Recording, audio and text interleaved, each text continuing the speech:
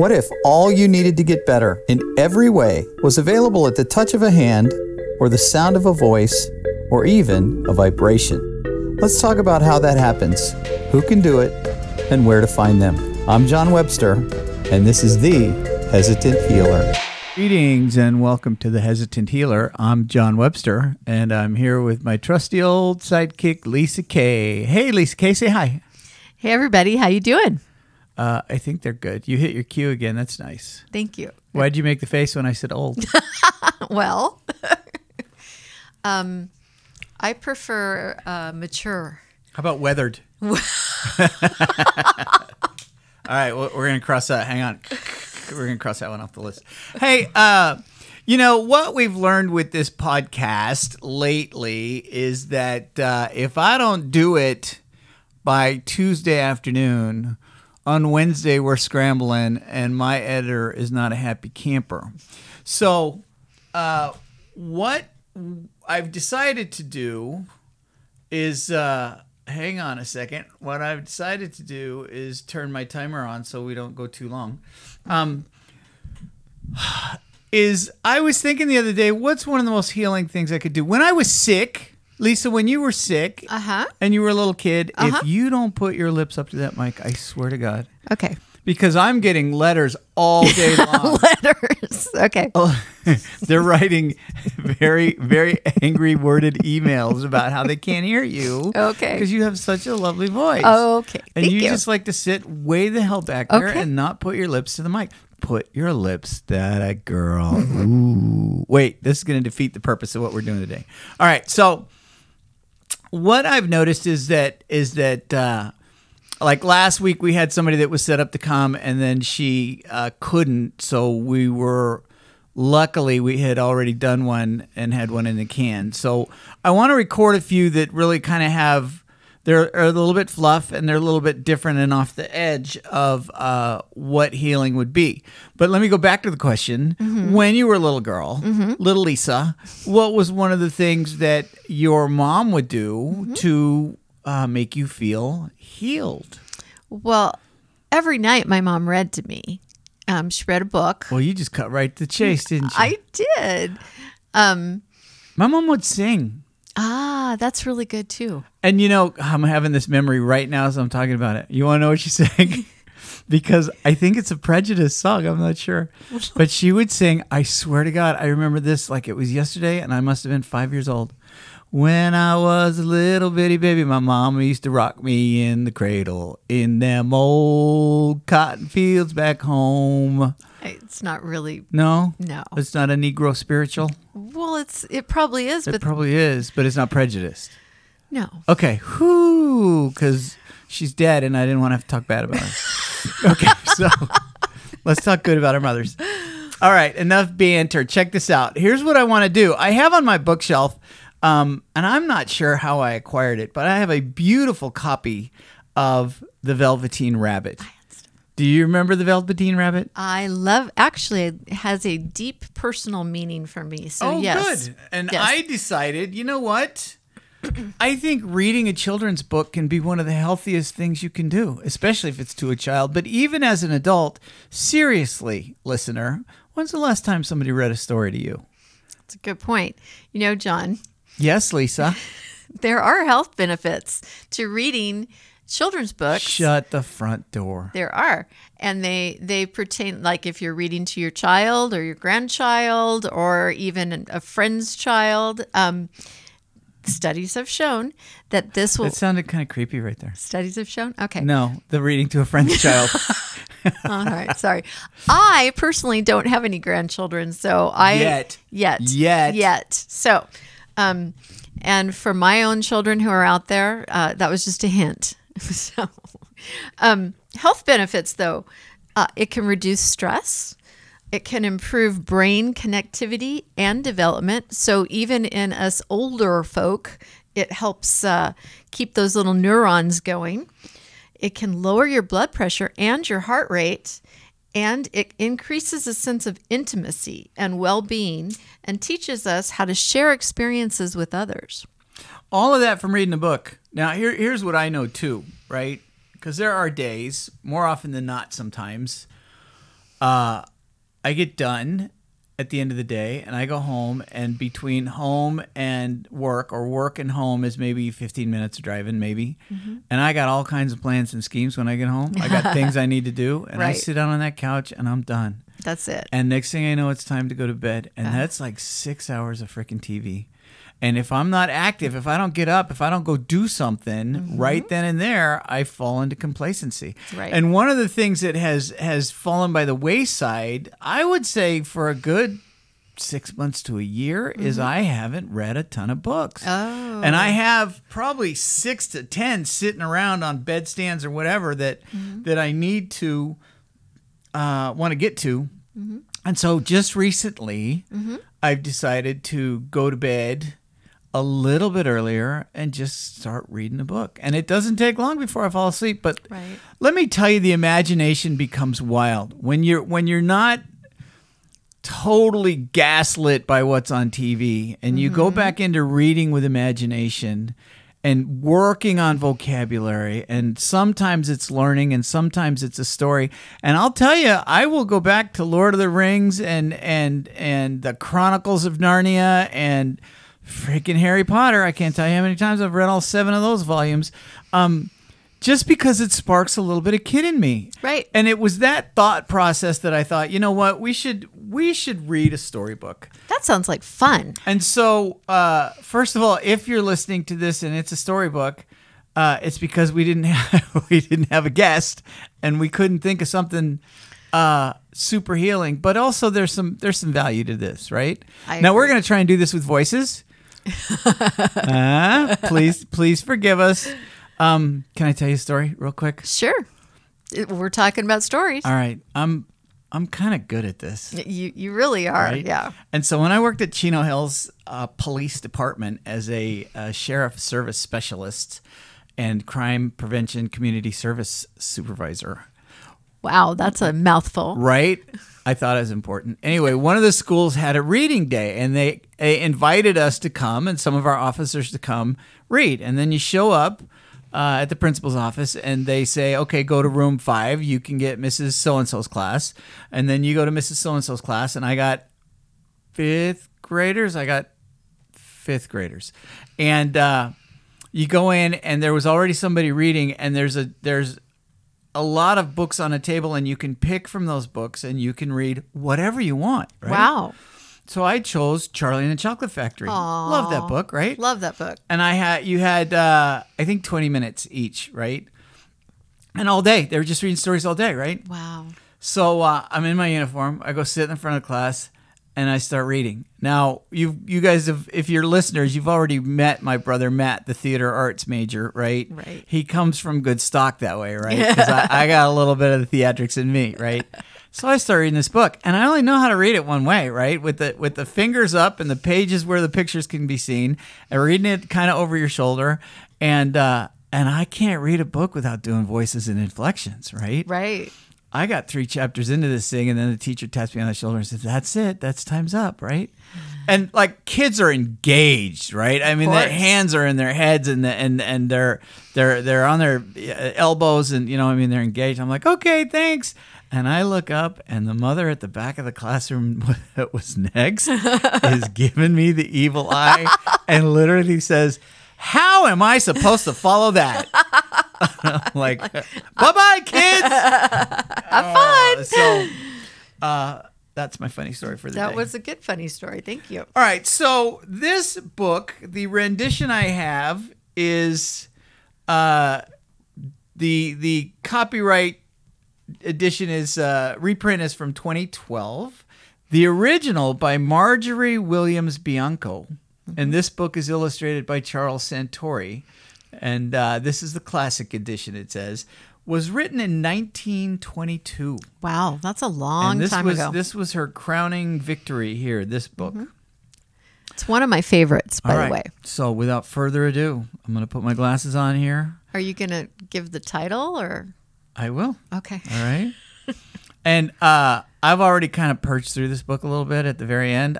I'm going to freaking cry like a baby, and I'm going to have to edit it out. But I'm telling you, it still works. Wait, did you purge through because there were some big words and you wanted to sound them out before we started? No, I needed to test your voices out is what we did. All right, let's do this professionally. Okay, sorry. Here is The Velveteen Rabbit, written by Marjorie Williams Bianco. There once was a Velveteen Rabbit, and in the beginning, he really was splendid. He was fat and bunchy, as a rabbit should be. His coat was spotted brown and white. He had a real thread whiskers, and his ears were lined with pink sateen. On Christmas morning, when he sat wedged in the top of the boy's stocking, with a sprig of holly between his paws, the effect was charming. There were other things in the stocking, nuts and oranges and a toy engine, and chocolate almonds and a clockwork mouse. But the rabbit was quite the best of all. For at least 2 hours the boy loved him, and then aunts and uncles came to dinner, and there was a great rustling of tissue paper and unwrapping of parcels. And in the excitement of looking at all the new presents, the Velveteen Rabbit was forgotten. For a long time, he lived in the toy cupboard or on the nursery floor, and no one thought very much about him. He was naturally shy, and being only made of velveteen, some of the more expensive toys quite snubbed him. The mechanical toys were very superior and looked down upon everyone else. They were full of modern ideas and pretended they were real. The model boat, who had lived through 2 seasons and lost most of his paint, caught the tone from them and never missed an opportunity of referring to his rigging in technical terms. The rabbit could not claim to be a model of anything, for he didn't know that real rabbits existed. He thought they were all stuffed with sawdust like himself, and he understood that sawdust was quite out of date and should never be mentioned in modern circles. Even Timothy, the jointed wooden lion, who was made by the disabled soldiers and should have had broader views, put on airs and pretended he was connected with government. Between them, all the poor little rabbit was made to feel himself very insignificant and commonplace, and the only person who was kind to him at all was the Skin Horse. The Skin Horse had lived longer in the nursery than any of the others. He was so old that his brown coat was bald in patches and showed the seams underneath. And most of the hairs on his tail had been pulled out to string bead necklaces. He was wise, for he had seen a long succession of mechanical toys arrive to boast and swagger, and by break their mainsprings and pass away, and he knew that they were only toys and would never turn into anything else. For nursery magic is very strange and wonderful, and only those playthings that are old and wise and experienced, like the Skin Horse, understood all about it. "What is real?" asked the rabbit one day when they were laying side by side near the nursery fender before Nana came to tidy the room. "Does it mean having things that buzz inside you and a stick-out handle?" "Real isn't how you are made," said the Skin Horse. "It's a thing that happens to you. When a child loves you for a long, long time, not just to play, but really loves you, then you become real." "Does it hurt?" asked the rabbit. "Sometimes," said the Skin Horse, for he was always truthful. "When you are real, you don't mind being hurt."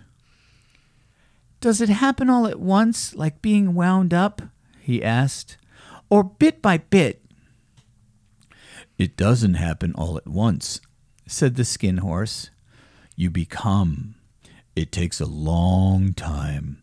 That's why it doesn't happen often to people who break easily, or have sharp edges, or who have to be carefully kept. Generally, by the time you're real, most of your hair has been loved off, and your eyes drop out, and you get loose in the joints and very shabby. But these things don't matter at all, because once you are real, you can't be ugly, except to people who don't understand. Well, I suppose you are real, said the rabbit, and then he wished he had not said it, for he thought the skin horse might be sensitive. But the skin horse only smiled. The boy's uncle made me real, he said. That was a great many years ago. But once you are real, you cannot become unreal again. It lasts for always. The rabbit sighed. He thought it would be a long time before this magic called real happened to him. He longed to become real, to know what it felt like, and yet the idea of growing shabby and losing his eyes and whiskers was rather sad. He wished that he could become it without these uncomfortable things happening to him. There was a person called Nana who ruled the nursery. Sometimes she took no notice of the playthings lying about, and sometimes, for no reason whatever, she went swooping about like a great wind and hustled them away in cupboards. She called this tidying up, and the playthings all hated it, especially the tin ones. The rabbit didn't mind it so much, for whenever he was thrown, he came down soft. One evening, when the boy was going to bed, he couldn't find the china dog that always slept with him. Nana was in a hurry, and it was too much trouble to hunt for the china dog at bedtime. So she simply looked about her, and seeing that the toy cupboard door stood open, she made a swoop. Here, she said. Take your old bunny. He'll do to sleep with you. And she dragged the rabbit out by one ear and put him into the boy's arms. That night, and for many nights after, the Velveteen Rabbit slept in the boy's bed. At first he found it rather uncomfortable, for the boy hugged him very tight, and sometimes he rolled over on him, and sometimes he pushed him so far under the pillow that the rabbit could scarcely breathe. And he missed, too, those long moonlight hours in the nursery when all the house was silent and his talks with the skin horse. But very soon he grew to like it, for the boy used to talk to him and made nice tunnels for him under the bedclothes that he said were like the burrows the real rabbits lived in. And they had splendid games together in whispers when Nana had gone away to her supper and left the night light burning on the mantelpiece. And when the boy dropped off to sleep, the rabbit would snuggle down close under his little warm chin and dream, with the boy's hands clasped close round him all night long. And so time went on, and the little rabbit was very happy. So happy that he never noticed how his beautiful velveteen fur was getting shabbier and shabbier, and his tail coming unsewn, and all the pink rubbed off his nose where the boy had kissed him. Spring came, and they had long days in the garden, for whenever the boy went, the rabbit went too.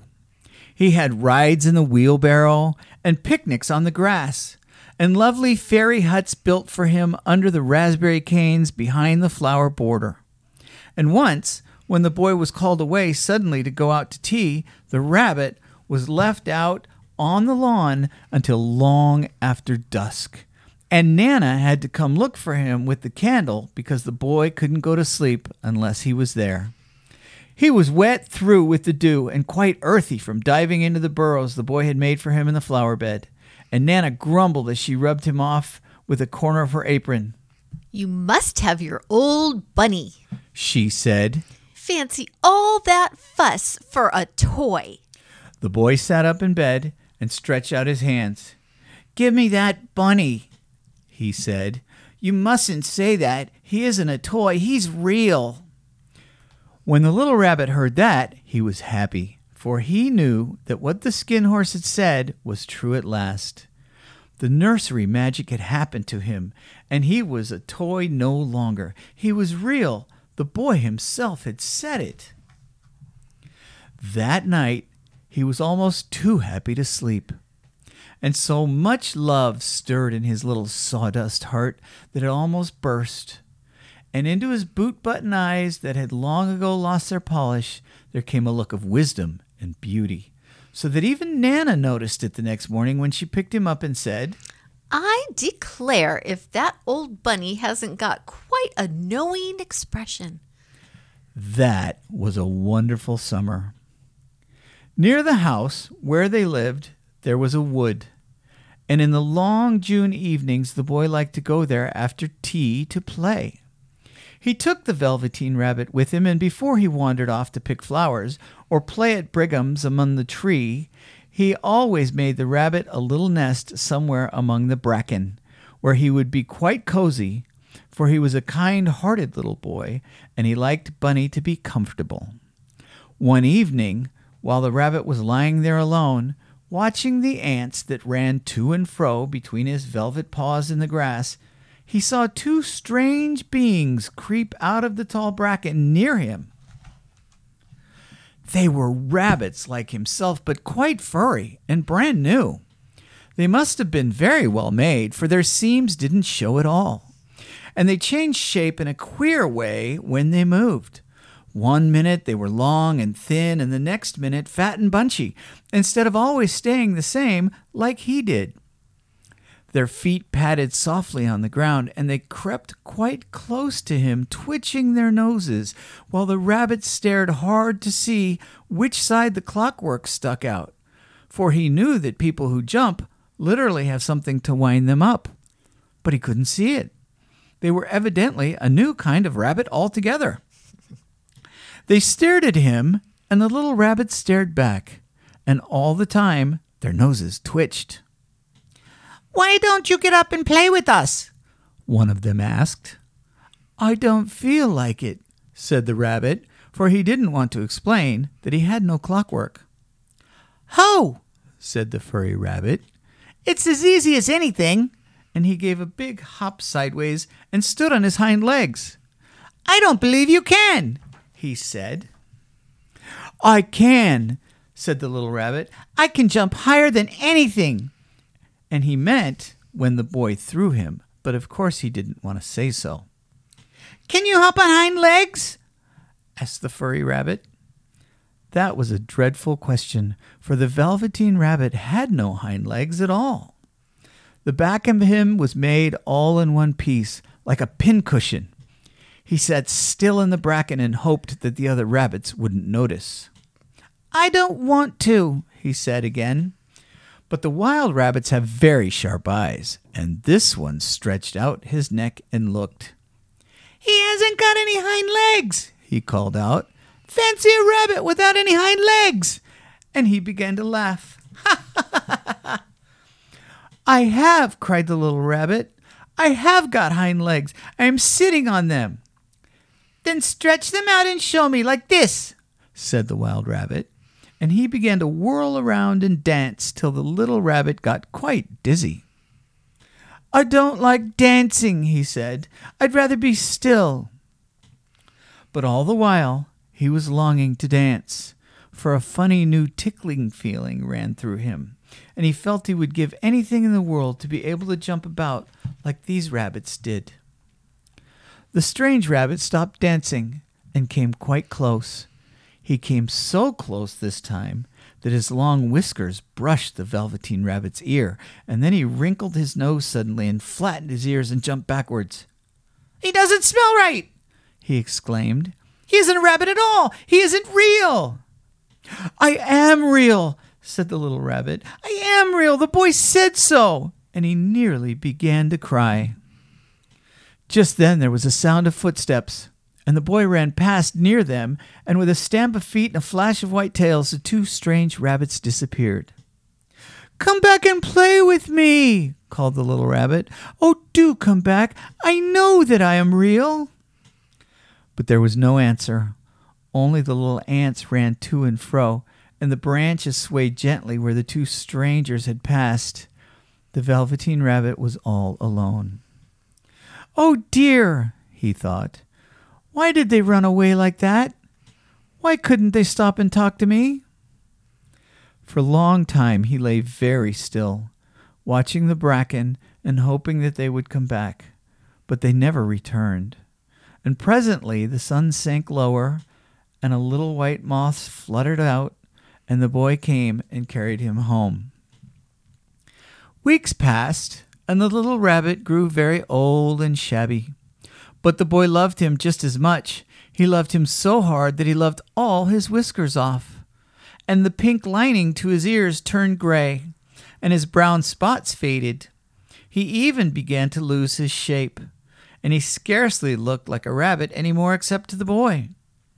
To him he was always beautiful, and that was all that the little rabbit cared about. He didn't mind how he looked to other people, because the nursery magic had made him real. And when you are real, shabbiness doesn't matter. And then, one day, the boy was ill.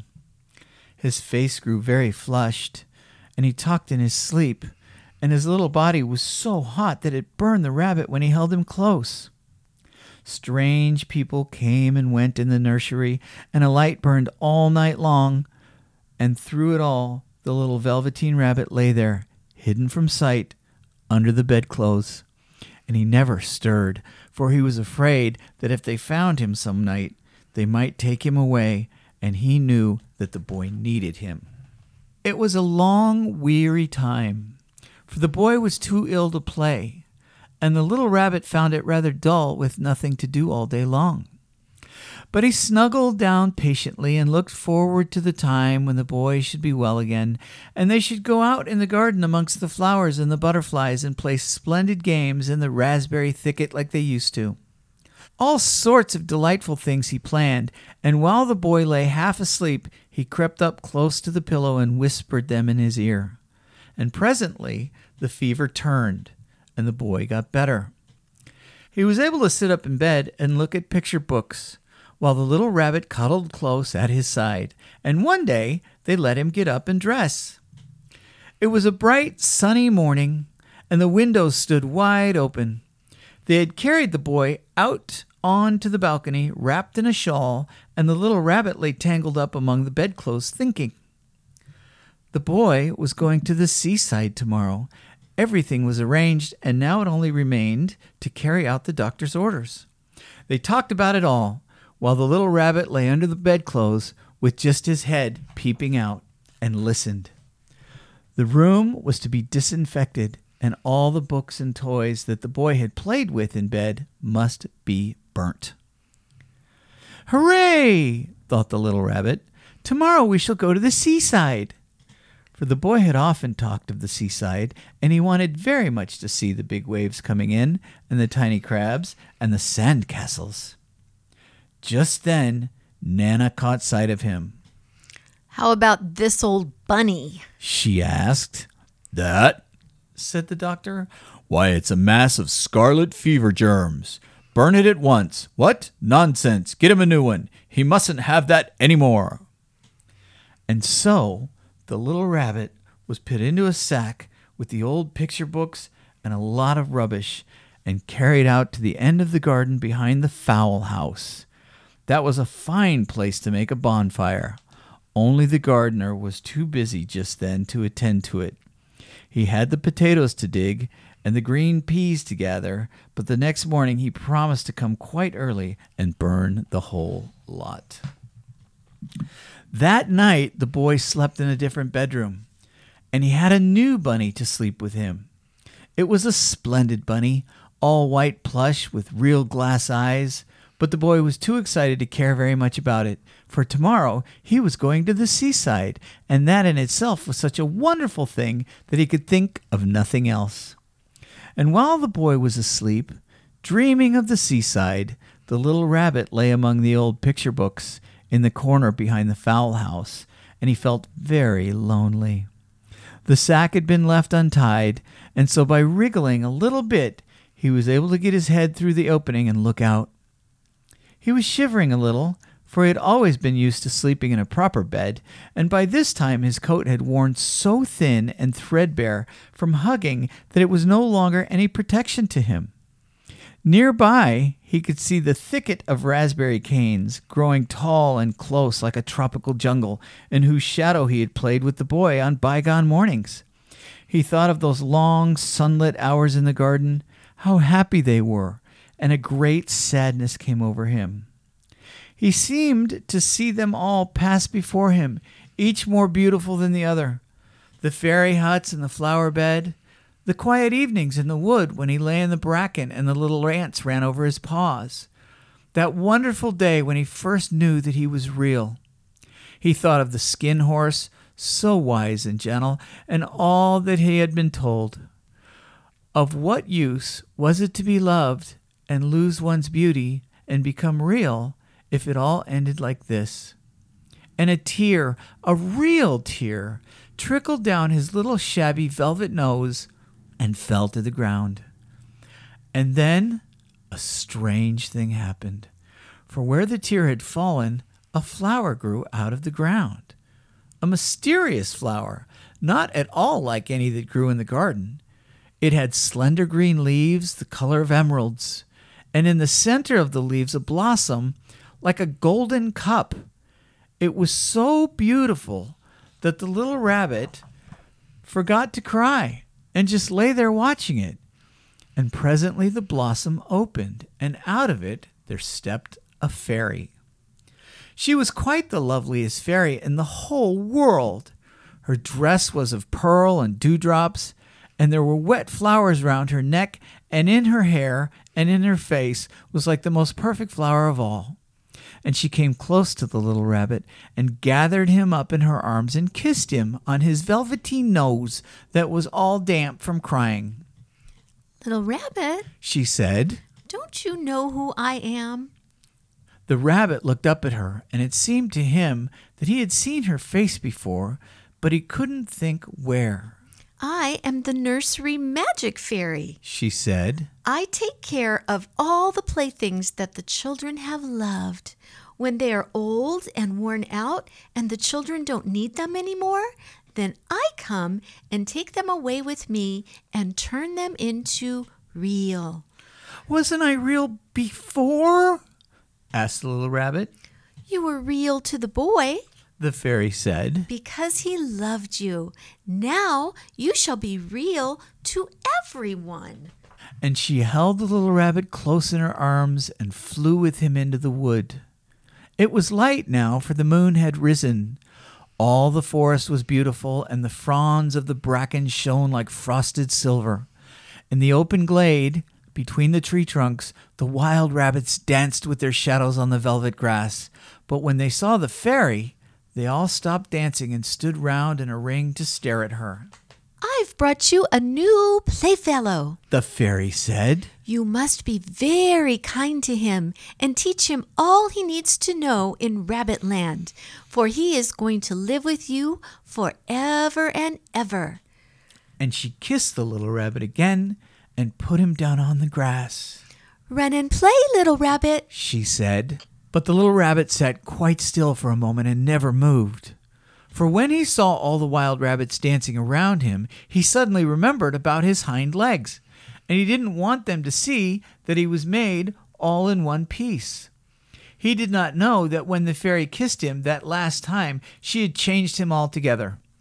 And he might have sat there a long time, too shy to move, if just then something hadn't tickled his nose, and before he thought what he was doing, he lifted his hind toe to scratch it. And he found that he actually had hind legs. Instead of dingy velveteen, he had brown fur, soft and shiny. His ears twitched by themselves, and his whiskers were so long that they brushed the grass. He gave one leap, and the joy of using those hind legs was so great that he went springing about the turf on them, jumping sideways and whirling round as the others did, and he grew so excited that when at last he did stop to look for the fairy, she had gone. He was a real rabbit at last, at home with the other rabbits. Autumn passed, and winter, and in the spring, when the days grew warm and sunny, the boy went out to play in the wood behind the house. And while he was playing, 2 rabbits crept out from behind the bracken and peeped at him. One of them was brown all over. but the other had strange markings under his fur, as though long ago he had been spotted, and the spots still showed through. And about his little soft nose and his round black eyes there was something familiar, so that the boy thought to himself, "Why, he looks just like my old bunny that was lost when I had scarlet fever." But he never knew that it really was his own bunny come back to look at the child who had first helped him to be real. The end. Aww. Well, Lisa Kay, even though it's been edited out, we couldn't make it through without crying. No, we couldn't. I cried and you cried. There we are together. So there's the Velveteen Rabbit, kids. I hope you were driving and you were able to hear this whole thing. I hope you can save this and let a grandbaby hear it, or maybe one of your kids hear it, because it's on the internet forever. I think that's all we got. I'm glad you stayed with us. That was kind of fun. I have some other stories that we'll read. They may be smaller podcasts, but they are healing stories, and I want you to hear them because they've been super helpful to me. And we will make this a regular segment on our show from now on. Yeah, I like that. If you got any you'd like to hear.